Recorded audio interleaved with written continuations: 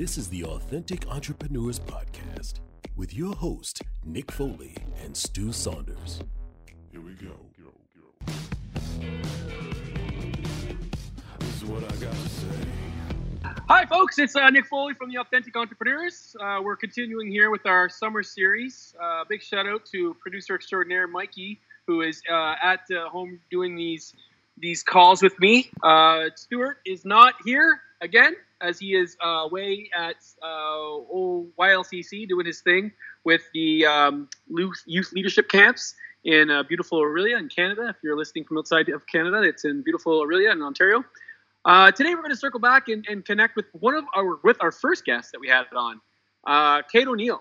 Kate O'Neill wrote a great book, new book called The Tech Humorist, and it's in stores now and it's available. It's a fantastic read. I would suggest that you do it. But Kate was a fantastic interviewer or interviewee. She came out of the wealth of knowledge and basically blew the minds off of me and Stewie's her heads. We just sat there and just like, wow, this woman knows a lot of stuff. So we were really excited about having Kate on. She's a fantastic guest, a fantastic individual, even better individual. And she's one heck of a human. I've met Kate on a few occasions, and she's just a joy to be around. So humble, so smart, and it's just always able or always eager to learn and to share her knowledge with people, and great to have conversations with her. So, my folks, I will close this down as I'm rambling here. But again, Kate O'Neill, she is the author of The Tech Humorist. It's our first interview that we did with the Authentic Entrepreneurs. We're a little raw, but and we still are, I guess. We've only done 40 some odd episodes. We're learning as we go.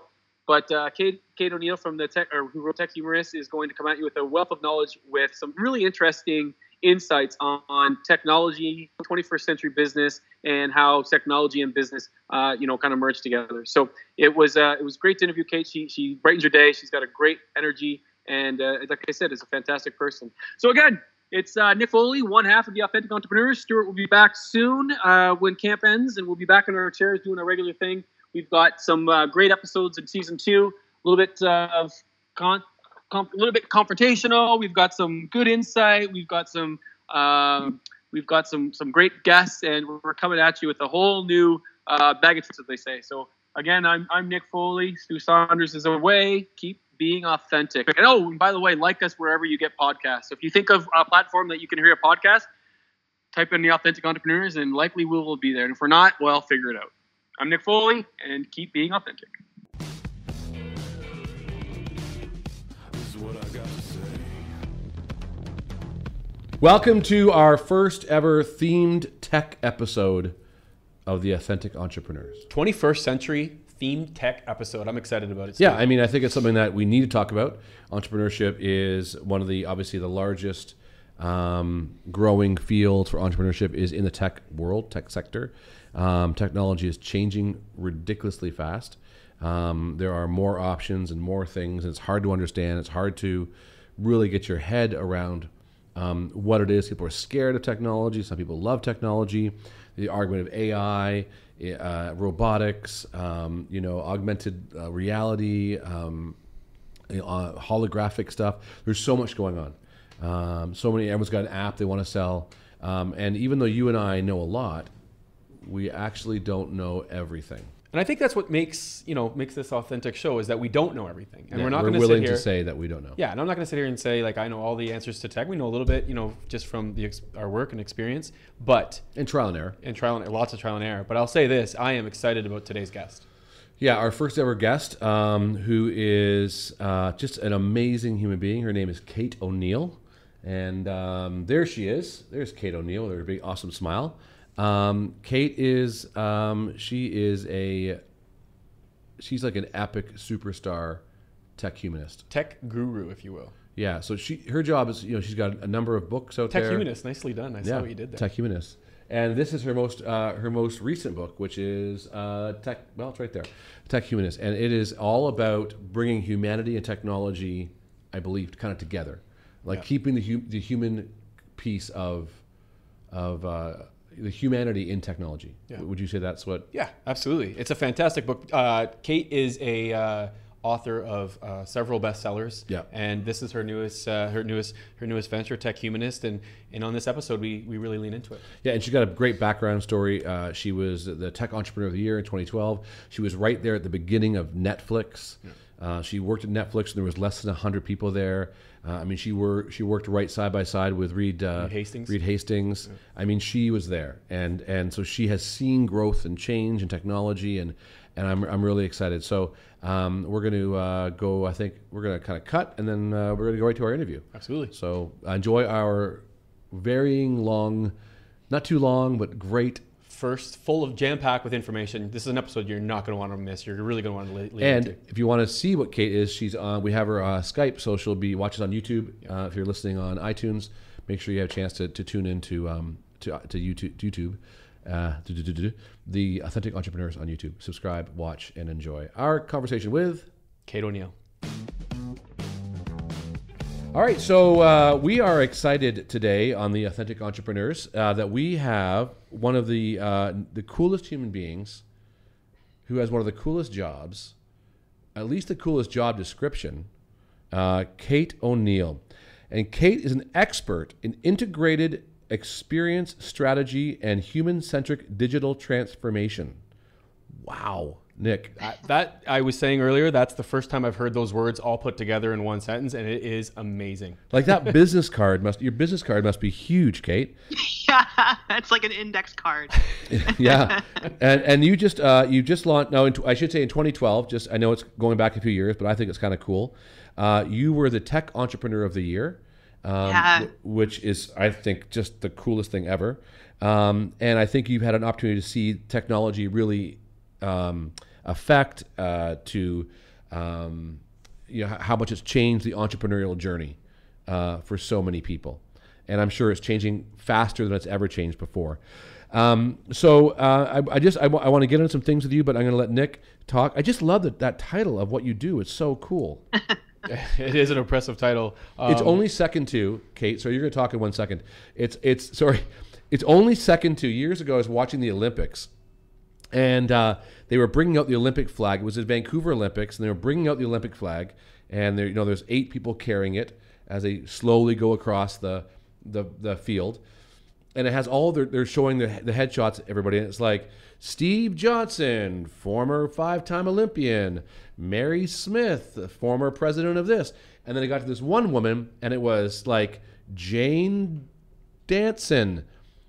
I'm not making this up. Her title was Champion of the Earth. Wow. That's a pretty impressive title too, I would say. And I was like, how do you get that job? Is that job on Indeed? How are you going to find and what qualifications do you need for Champion of the Earth? I think you just need to say that you are that, and that's it, right? That's amazing. Yeah, what's the career path there? Yeah, exactly. Like, what was the prerequisite? Have you topped out? Like, is that it? Can you go any higher than that, Champion of the Universe? I don't know. Do they run the planet? We didn't even know about it. Perhaps. Anyway, you're an integrated experience strategy and human-centric digital transformations. Nick, let's talk. I think that's even more Kate. impressive. Yes, I think that's even more impressive than Champion of the Earth. That's my opinion, Kate. That's my opinion. But congratulations on all your amazing accomplishments in the entrepreneurial world. You just have a new book out, Tech Humanist, Helping Humanity Prepare for More Technology. Can you talk a little bit about that book? It's a very impressive book. With all your books are. I haven't got through them all, I have to say, but Tech Humanist, I'm looking forward to really leaning into. Can you tell our audience a little bit about it? Yeah, sure.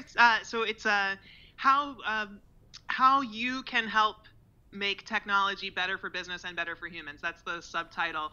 So it's meant to be written for largely, I think, an executive audience. And the idea is, I think a lot of CEOs and executives are faced with the conundrum of digital transformation and how to make their business more digitized and automated and sort of ready for this sort of tech-driven future. While at the same time, I think we need to recognize that the more we do that, the more we sort of remove the humanity from a lot of customer experiences and the types of interactions that we have in the world. So I was hoping to bridge that gap. And the work I've been doing for the last few years has been about finding the both and in that equation. How can business be more successful through automation and digitization, because those are table stakes that needs to happen. And also, how can we create more meaningful human experiences given that level of automation and artificial intelligence and all the other emerging technologies. And from that book though, like from that mindset, that's fantastic. How would you, like, what for our listeners here listening to it that haven't picked up the book yet, or maybe they have, like, how could we do that? How could we get that more of that human connection, that human experience through, through the technology, through the automation and things like that? What are some takeaways that you found in the research and then in your experience with it? So the thing is, you have to get all the way back to this sort of understanding of purpose in the company, and the purpose drives everything else in the company and even the digital transformation. So the reason why purpose is such an important construct in this is that I start with the premise that humans crave meaning, and it's what makes us different from other animals. It makes us different from computers and machines. It's what really kind of drives and characterizes us, I would say, as more than kind of creativity or empathy or a lot of the other things that people often associate with the human condition. I think it's about meaning, and we crave it and we seek it and we're compelled by it. So if we accept that as a premise, then purpose, I think, is the shape that meaning takes in business. It is the way that business goes forward and says, this is what we're about, this is what matters, this is what we're trying to do, and we're trying to do it at scale. So when you make that claim and when you understand that as a business, then you can define your sort of brand characteristics around that. You can let that define culture, you can let that define operations, and it can define the data model that you use to measure the success of the company, and it can define what technology you deploy to accelerate and amplify that purpose. Now, you said that you're working the book is more geared towards executives, larger organizations. But is it not true that when you're starting, is it true that when you're starting a new business, when you're an entrepreneur starting a new business, wouldn't you want to start with that end in mind right from the beginning? Yeah, I think so. I think it's a really important mindset to begin a business by understanding what it is you're trying to do. And that's so that the purpose articulation is a sort of 3 to 5 word distillation of what you're trying to accomplish and what you're trying to do at scale. So I think that's a really useful exercise for any business leader, whether you are just starting out as a business, whether you're, kind of a solopreneur, or on your Series A, or you're scaling a company to hundreds of employees, or whatever the situation might be. So having an understanding of that is really helpful. I'd say that's a pretty logical, sound statement, right? Right. So I guess why I just wanted I think it's so relevant regardless of the size of if you're in business, it's just so relevant. True. Yeah. Fair enough. You're in the thick of technology. What are the trends right now? What's happening in technology and in business in North America? What are you seeing the big trends, the big changes? The big thing is I think automation right now. It's so important that companies are having this conversation about how they're going to increase efficiencies, through automation. But the tech humanist premise is you don't necessarily just want to increase efficiencies. You want to be making sure that you're making your business more accelerated and amplified relative to its purpose. And that those efficiencies are not necessarily going to make any sense if you only accelerate along lines that are profit-centric and not to do with humans who are ultimately still going to have something to do with the business, whether they're consumers or employees or whatever. So a lot of job replacement, displacement, and augmentation is happening through automation right now, through robotic process automation and other types of automation. And it's just it's such an important part of that conversation, I think, to really understand how that affects humanity on many levels. Yeah, on all the constituencies of humanity there. There's two schools of thought, right? I think with with technology and business, it is you've got the Elon Musk side of it, who says AI is terrifying and we shouldn't have anything to do with it. We should really control it. And then you've got the Zuckerberg, let's just do everything AI. Let's just make it all. And where do you sit in that world? What are your thoughts on where we're sitting right now? So I acknowledge both of those perspectives in Tech Humanist, that there is kind of this divide, and depending on which thought leader you sort of subscribe to, you'll get a different take on that. But I think in either case, it's probably an exaggeration in either case, right? Like, it's not perfectly okay and we should just run toward it, and also it's not going to destroy humanity as we know it, probably. So the robots aren't... The truth is probably somewhere in the middle. The robots aren't coming to take over? Well, I mean, I think robots are coming and they're going to take some work, but I don't think that's necessarily going to mean that we don't have jobs or that we don't have work to do. And even if it ultimately does, many years down the road, I think we're going to be the creative species we have always been and figure out some way to reinvent around that. Where do you, so you're, it's interesting because you said it's somewhere in the middle. What do you, like, based on your experience, based on your journey as a tech entrepreneur, where are your thoughts with where we are in technology now, like personally, like how does that come out with when you're doing your talks and when you're articulating that in your books and all your works? So this comes back again to the premise of Tech Humanist, is that I think it's a very important acknowledgement that we need to make, that the reason we have emerging technologies accelerating and why we're kind of moving fast into a more tech-driven future is because of business and business drivers. So largely it's kind of business profit minded accelerators that are pushing technology forward. So I think that the bigger concern isn't technology itself or robots or AI, it's how to make sure that business has done its due diligence, that business has had the soul searching and the sort of reconciling it needs to do with purpose and humanity and what business actually exists to do before it accelerates itself using all of these kind of machines and robotics and automation.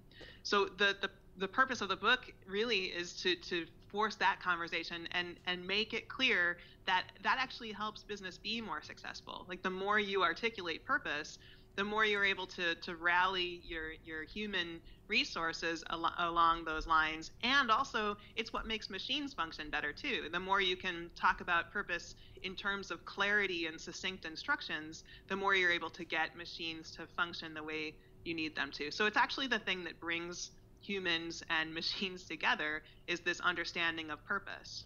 Love going back to that. So you're not scared. I'm more like I'm saying, I'm scared of business. I'm scared of what happens if the drivers behind Silicon Valley and Wall Street and all of the other kind of personifications of big business continue to add AI and robots to their sort of arsenal, so to speak, to grow and scale in ways that don't leave room for meaningful human experiences. Right. So I think the thing is, when we talk about automation, we often talk about automating meaningless things or menial tasks, because the premise is it'll leave room for humans to perform higher order tasks, and that we'll have meaningless things automated, and that'll make it nice and easy. But I think if you take that idea to scale and allow the idea that more or less everything is going to become automated, then we quickly find ourselves in a situation where what's automated is meaningless, not meaningful. And right. So all of our interactions are meaningless. And I think it's far more important that we put some thought now into balancing that. I think it's really useful to think about automating meaningless and menial tasks, because it does free us up to do higher order things. And also, I think we need to think about how to inject some level of nuance and empathy and meaning into the types of interactions that we're automating, and making sure that those types of things are going to have context awareness and some sort of construct that allows us to feel our humanity as we're interacting with machines. So great. On the realm of automation, what are some things you're seeing or you're hearing about that's being automated that you think is really taking out the human element of things, that are just like, oh, hold on, we should pump the brakes on perhaps maybe automating that to get out that kind of interacting experience between us as a consumer human and the human contact? What are some of the things that you're seeing as far as that's leaning towards being automated? Well, I see a lot of things being automated that are I think they seem weird now to do some basic functions through chatbots and like changing your password and getting help with changing your password through chatbots.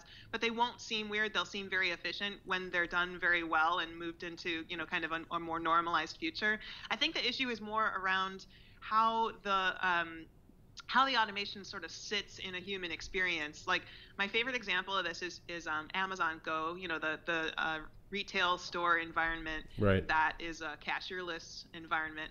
And Amazon launched one at the beginning of this year in Seattle and just launched one in California. They've also said they're going to scale to about 3,000 of these stores by 2021. So we're going to see a lot of this taking place.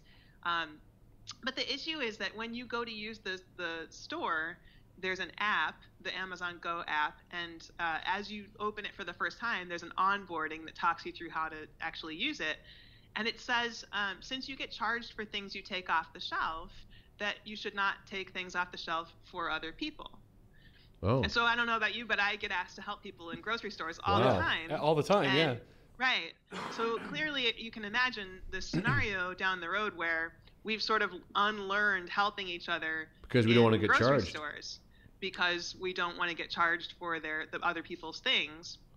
But how long before, I mean, I think that's very clearly the future of retail. So how long before we're not helping each other in any stores? And really, if you think about it, how long would it be before we're conditioned just not to help each other at all?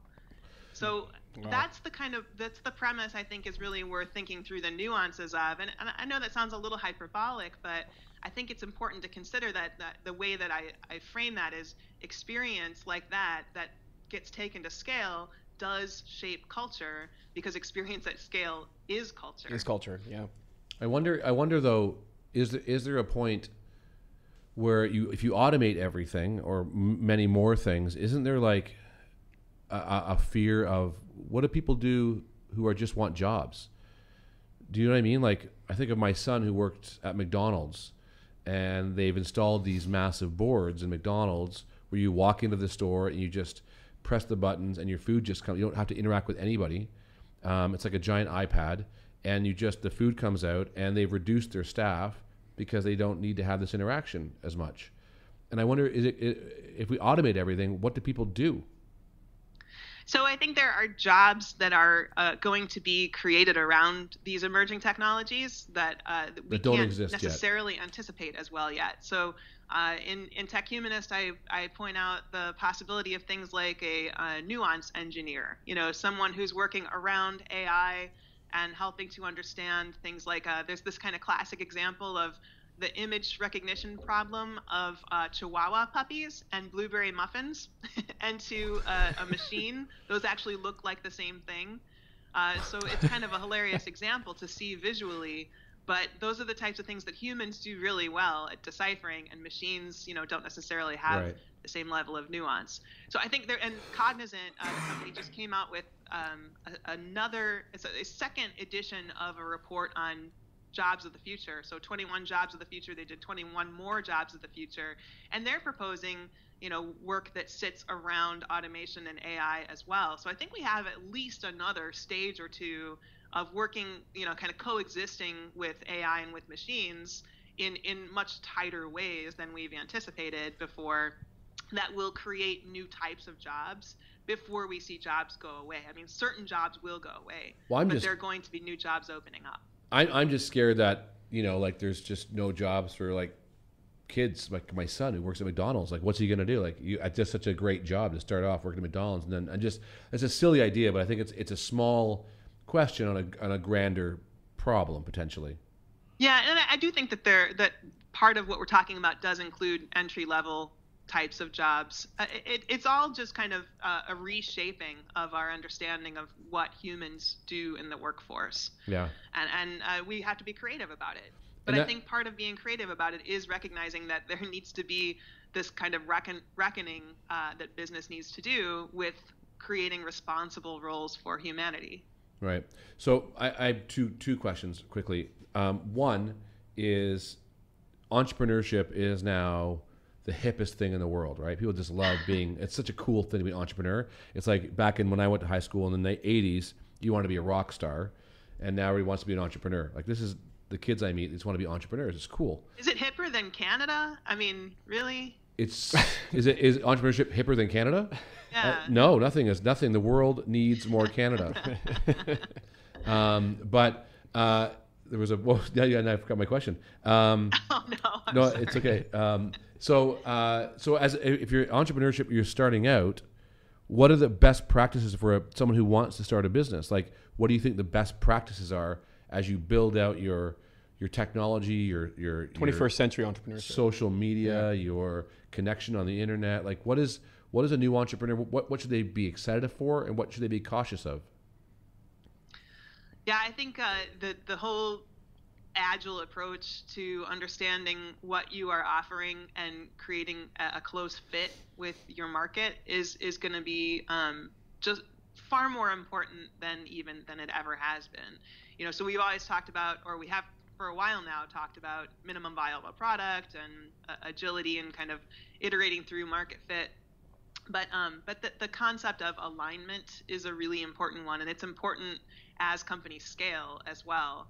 But starting out and understanding, what it is that you are offering into the marketplace, kind of really having a sense of that, and then also who benefits from that, who's going to be the most natural fit for the offering that you're making, and trying to find that meaningful connection, that sense of alignment.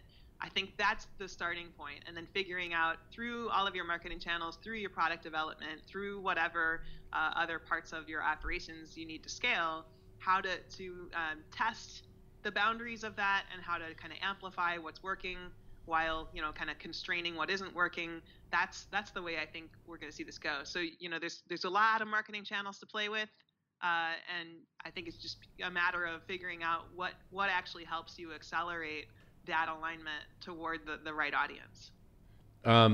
My second question you answered within that question, so thank you. So we have, as we kind of wrap things up a little bit here, okay, one of the questions that we kind of asked each other, and I'm really interested because you have such an amazing mind for this and technology and just like, if you're ever in the same presence, one thing I was saying to Stu is that you have such amazing energy, and you brought that when we were in the same room in Toronto with the Speak and Spill, and it was just such just amazing positive energy. So one of the questions that I have for you is, you have a great smile. Oh, thank you. I love your picture. What is one of the what would you want people to 10 years from now? What do you want people to remember you as? And I mean, I know you'll still be in the middle of your career and that, but like in 10 years, we kind of asked each other that. One of the things that Stu said he wanted to positively impact, a generation of young people. And I know with my businesses, I want to leave a positive impact. I know we all want to leave a kind of a positive impact, but someone might say you're a futurist, you have these great, amazing ideas and things of that nature. What would, 10, 15 years, you're looking back at your career, what would you like to be like, this is where I excelled, or what are your thoughts on, where would you like to be in 10, 15 years? Kind of how would you remember yourself, or how would people remember you as an individual and an entrepreneur? Well, it's a great question and a really meaningful one. And for me, there's like two ways that I could think to answer that. One is with my own purpose statement, my own kind of the purpose of my work is to create more meaningful human experiences at scale. So that's the work I'm doing through speaking and writing and getting in front of company leadership is all about trying to help them make their business more successful while also creating more meaningful experiences in the process. And the second part of that, or the second answer to that, is that the underlying premise, or one of the underlying premises of Tech Humanist, is that with all of the kind of additional capacity that we'll gain through automation and artificial intelligence and everything else that's kind of making the world more efficient in some ways, I think that we have an ethical obligation to really think about creating the best futures for the most people. And so I would really love to be remembered, I guess, or thought of as someone who's always championing that idea that we have such an important amount of work to do to get the benefits of the technology and the scale that we're building to actually pay off for humanity. Right. Wow. In a positive way. That's a great answer. My last question. I have two last questions, but you were involved back at the beginning of Netflix. Yeah. So you were right there at the beginning. How many people were there when you were working at Netflix? I was in the first 100. I don't know exactly where. Right. So so you were right there. I mean, you think now, you look at the impact of Netflix and on the world, and they're one of the largest, one of the fastest growing companies in the world in terms of revenues and what they're doing, and they've completely revolutionized media, completely. Right. Netflix caused Hulu, caused Amazon, all these different things of Prime, to come out and do their own streaming services. They've single-handed. Not to mention Netflix and chill. Netflix and they've also they completely brought down Blockbuster, who was a bajillion-dollar company, and they're destroying network television as we speak. And I remember the other day I was listening to someone said, as long as network TV will survive because scheduled sports. And then I turned on my Prime to watch Jack Ryan, great show, and I saw that Prime has Thursday Night Football on it now. So they have the NFL on Prime, and they're just going to stream it on Prime. So I see literally Netflix has completely changed the platform of media for the world. And you can make a show, instead of being in your market, it can be around the planet. The reason why I say that is because 10 years ago, that would not have been spoken of. Mm-hmm. Right? Like that didn't exist. Netflix was nothing. It was was it even around 10 years ago? Oh yeah. Yeah, I was there nearly, I guess it's been almost 20 years ago now.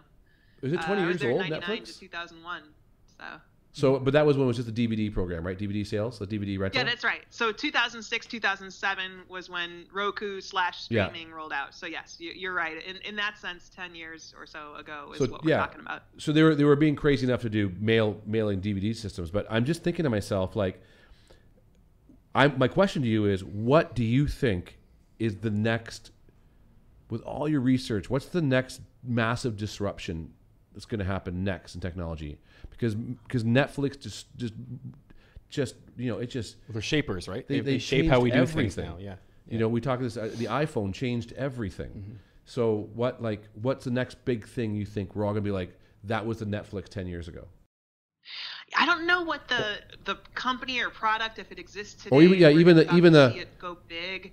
But the technology, I'll tell you, the one out of all the things that I have seen over the last however many years, there's only been 2 times in my life, in my career, I guess, that I have been truly wowed by something. And one was in 1992 or 3 or whatever it was, when I saw the graphical web for the first time. And it blew me away. And I was like, this is going to change the world. This is going to change everything. And that's why I built a website for the language laboratory that I was heading up at the time at the University of Illinois Chicago, which turned out to be the first departmental website that was built there. So it got noticed by Toshiba, and I went out to work for them. So it was this long series of stuff that happened for that. But that moment of seeing the graphical web and going like, man, this is just transformative, that was huge. And then the only other time that's really happened was when I saw augmented reality. And I thought, like, man, there's so many ways that this could change things. And we have not seen it really fulfill that destiny yet. It's been around for a while. But I just think about the ways that I see the world and interact with the world are kind of in almost like mental layers, and I'm imposing these kind of mental layers of meaning on things. And I can just imagine if we found ways of exposing layers of meaning in the way that humans interact with the world that's contextual and on demand and relative and relevant, I can't imagine what that could do for us and what that could do for our interactions with each other and the rest of the world. So I look forward to that. That's I remember going to see Tony Robbins this summer, and he was talking about that they were building he would be the first or one of the first completely artificial intelligent Tony Robbins. And they were like filming a hologram? Yeah, hologram. Okay. So they're doing all this work with him, and they were creating this incredibly massive database of his voice and his answers and and everything. And you'd be able to literally, I could like have Tony sitting beside me, and through this incredible library of what he's done, I could ask him. We could have an actual conversation with this hologram of Tony Robbins, and it was going to he thought that was the next big thing, was holographic interactions with human beings. I mean, certainly Star Wars has made us think that. So, or Star Trek, or one or the other. One of the stars. Yeah, exactly. Holodeck. Where's that from? It's Star Trek, the holodeck, the Yeah? holodeck. I'm not a Trekkie. Actually, I am a Trekkie. I guess so. Do you have any more questions? Because I want to wrap up with one thing. Okay, so we could do this all day. I mean, you're so interesting. You have such Yeah, I just an want to amazing. know more. I didn't even think of the augmented reality stuff. And so thank you so much for your time, Kate. Yes. That's the one thing. I know Thanks for you're. having me on. Oh, you're such a busy person, and we really appreciate it. I'm curious. Two quick questions you can answer real quickly, and I'll let Stu wrap things up. But I'm a big believer in like mentors and things of that nature, and people who have helped help me get to be able to do the things. I ask questions of a lot of people, yourself now, and of course lots of people in my life. Who are some of the? So it's two questions. The first one is, who are some of your influencers? I mean, a lot of people go to you for answers with tech and all kinds of things. I know that you jet set all over this world to speak and keynote. But who are some of your maybe early influencers, people that you really kind of looked at and were kind of learned from to as you started out your career, and maybe even now? So the truth is, it's almost everyone. Like I feel like that's if I have any kind of superpower, it's that I'm genuinely interested in people and I want to absorb what they're about, and I want to really get them. So I think throughout my life, it's just been almost everybody I've interacted with. I feel like I've learned something from. But the one example that does tie back, I think, Stu, into what you were talking about with Netflix kind of changing the course of history in a sense relative to media, is that we were talking about the two sort of chapters of Netflix's history, DVDs and streaming. And the thing that's relevant about the timing that we're talking about is that while I was there in 99, 2000, 2001, Reed Hastings, the CEO of Netflix, was investing actively in R&D toward what we were then calling set-top boxes, which kind of became Roku, which really was the predecessor to streaming as we now know it. But that was during the height of the all-out bloody battle with Blockbuster, and he had the presence of mind and the foresight to be able to wage that war, so to speak. I hate those kind of metaphors, but it really was a fight, and to be kind of present in the moment, duking it out with Blockbuster while investing heavily into what was going to be The future. 10 years down the road, the future for the industry. So I really have taken that to heart. Out of all the people I've interacted with and worked for and worked with, that's really been one of the most impressive moves that I've ever observed, and thankfully at close range got to observe. The fact that he had that wisdom. And I know that you're best-selling author, and I mean anybody listening, everyone listening, you have to pick all up 19 listeners. No, there's lots more. They're just not subscribed. I always tell Stu that doesn't mean they're not listening, right? If they're not subscribed, it means they're still. Well, our mutual friend Scott Stratton and Allison Stratton, they do the on podcast. Hi, Scott. Yeah, they're regular watchers. They tell me that. Scott says he listens. He doesn't watch. He's like, I can't look at your face, but I can listen. And he's got a good point. But he always says they only have 7 listeners, so we have 19. So we have 12 more than Scott and Allison. Everybody listening, they need to pick up Tech Humanist and all your books. They're amazing. Oh, well, I haven't read them all, obviously, but I'm working my way through them. But my last question before I hand it over to Stu to wrap things up is, if you are, what is it that you're reading? Who are you reading right now? Yeah. That's one of the questions I like to ask people because I will definitely run out and get it.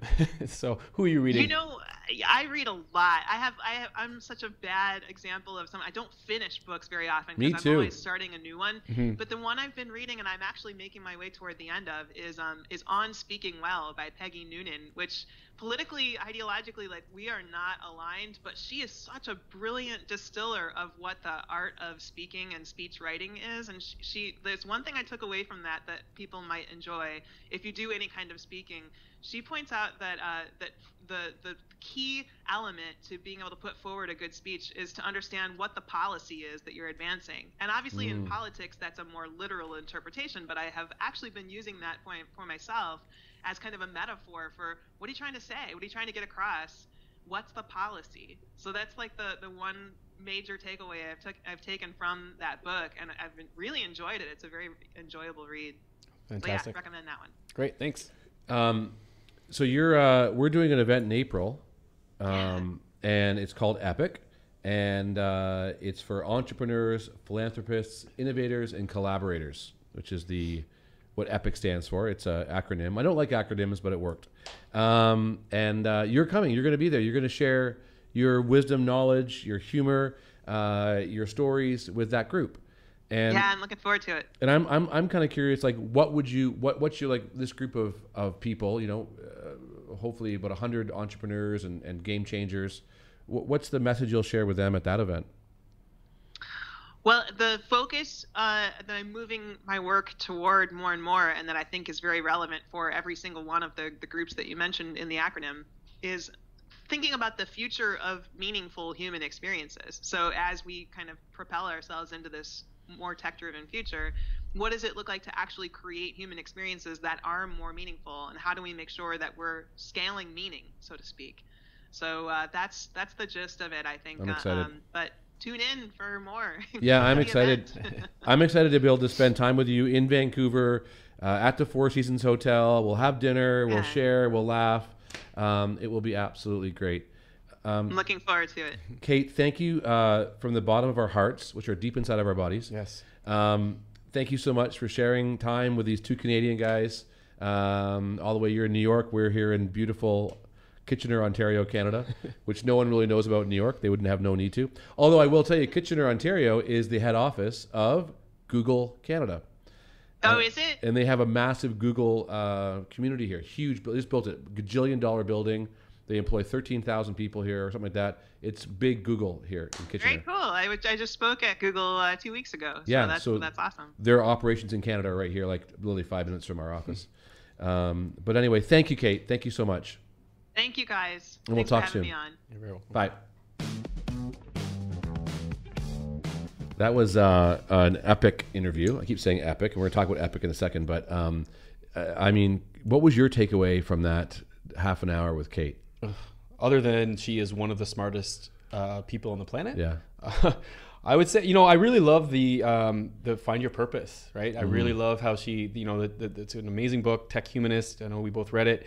But like, you know, finding your purpose is just something that really transcends. It doesn't matter if you're, you know, a technologist, if you're a futurist, if you're, you know, what type of entrepreneur you are, finding your purpose. And it really gave me a lot of like, it's nice to know that, because, I mean, she knows, I mean, that's a person who knows, right? She just knows the trends. She knows where it's going. She is so smart and so, you know, and so with it when it comes to that kind of stuff. And, you know, everything we talked about was just so great. But finding your purpose, I really thought, you know, it really was like a great takeaway from that. How about you? The entrepreneurial thing I took out of it was two things. One, talking about Reed Hastings' ability to pivot and move from the DVDs to streaming. Well, that war was going on. And doing that R&D and doing that. And here said that, you know, she said that was one of the coolest things to see him battling with the DVD stuff with Blockbuster, but at the same time developing new technology and developing a new avenue for their business. And the second thing was, I was surprised, because you always watch these shows like Dragon's Den or Shark's Tank, or you read about these entrepreneurs about technology, and, you know, somewhat is about, and she talked about automation of things, you know, automating different businesses and different fields, whatever. And when I asked her about what the next big thing was, I didn't think it was going to be what she said, but augmented reality. Yeah. And I think if you're an entrepreneur, that might be a really cool world to. Yeah, absolutely. Augmented reality. Yeah. Like to play in. Like what can you do? Like, you have an iPhone, you have a whatever. How do you get that augmented reality like into more? I didn't realize it was as big, and she thinks it's the next biggest thing. And she said she was impressed by two things, right? The internet. The internet was one. So yeah, she's on point. Yeah. And augmented reality. Augmented reality. So there you go. You can't even say it. So. Well, that's how big it is. It's such a huge. Augmented reality. Yeah. I don't mean to be funny, sorry, but it was like I didn't know much about it. First time you've ever apologized. But anyway, yeah, for sure, man. I think it's so great. It was such a great interview, man. Like I just you know, we were just working on our craft as far as interviewing goes, I think. Yeah. But she was just so, you know, and Mikey and Portia did the technology. It worked seamlessly. First one. We're excited. So we're going to do a lot more interviews with some really cool people who are doing some pretty amazing things. I will say that we talked about briefly in the conversation about Epic. Yes. And Epic is an event coming up this April in Vancouver, British Columbia, that we are hosting. It's Epic, which stands for Entrepreneurs, Philanthropists, Innovators, and Collaborators. And the idea is to bring the best speakers with the best closed group, 100 people on the planet. And we're going to accept only people who are like-minded in terms of positive impact on the planet. And you can come for 4 days and hear literally 15 of the best speakers in technology, in health, in branding. I mean, the list is, we're going to have them all on the show over the course of the next few months.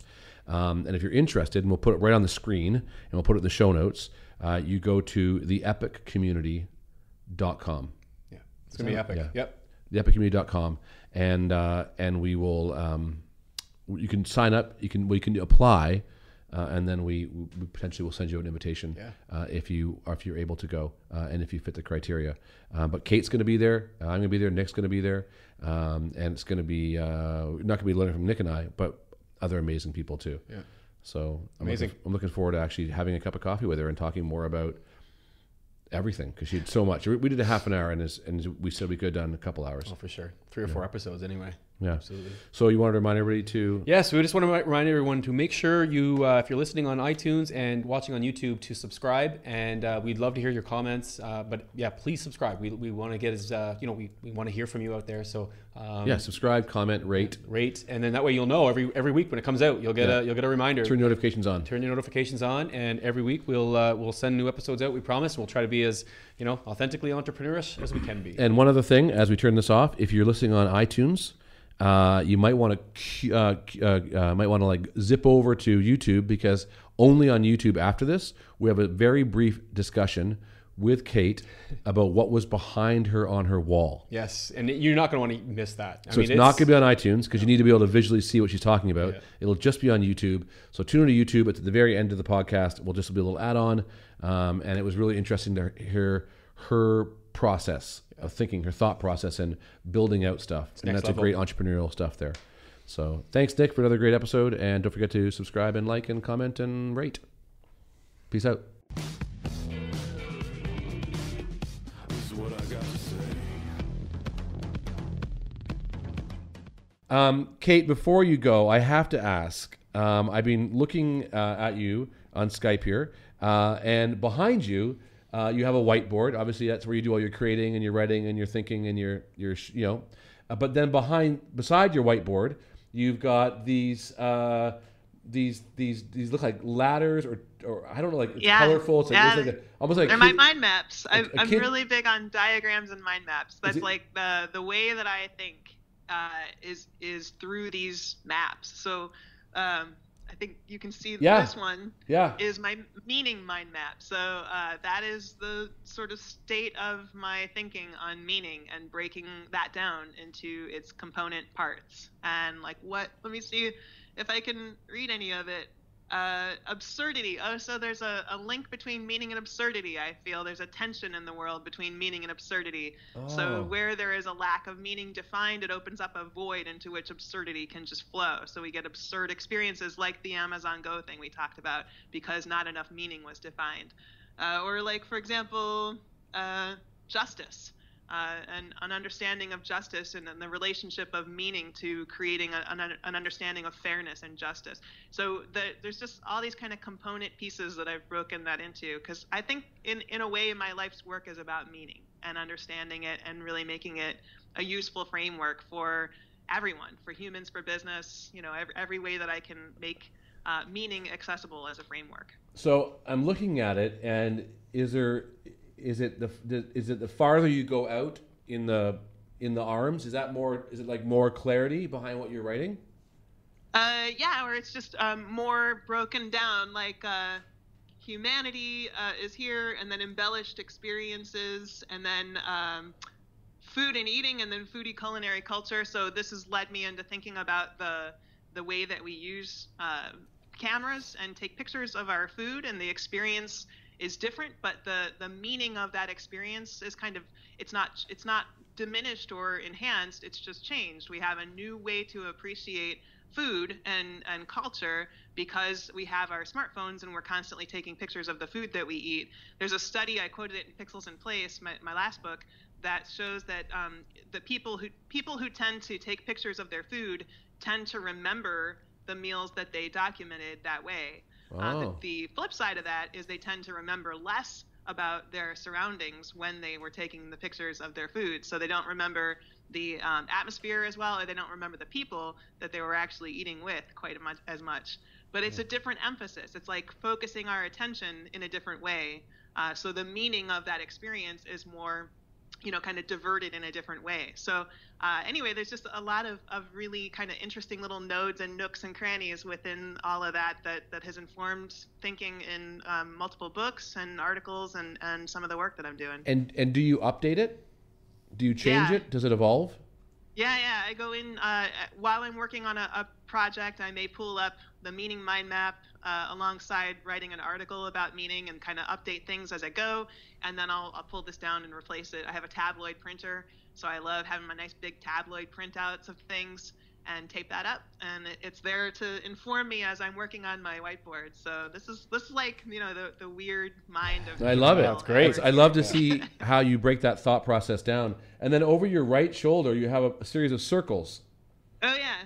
So this is the value of insights in expertise and observation. And the earliest one, the inner side here is insights. And then there's meaning. So meaning making and pattern recognition and trend mapping is what's happening inside the sort of closed system. But you have data and place and marketing and trends, humanity, people, culture, and so on that are all happening as context all around that. And then decisions, goals, hope, adaptation, strategy, behavior, creativity, etc. is all happening around that. So this is kind of I think this is more specific to the way that I approach my kind of consulting and advisory work, and how I think about the way that I can break down meaning and insights into something that's actionable through data and technology and culture for companies in these particular actionable ways for them. Cool. Does that make sense? Perfect sense. It does. It makes sense in my head. Genius at work is what it is. Yeah. What's that? It's genius at work is what it is. My husband likes to call it my beautiful mind wall. Yes, I love it. I was actually, well, two things. I thought you said initially it was your meeting map, and that those were all the meetings you had to go to, and you had to keep track of all your meetings. But it was meaning, and I thought, why does she have a map on meetings? It would be way more complicated than that if I were tracking But that. this is so great. This is so great. Anyway, Kate, I can't wait to just dive into more of this stuff with you soon. Yeah, me too. All right. It was great to talk with you guys. All right. Thanks, Kate. Peace out. This is what I got to say.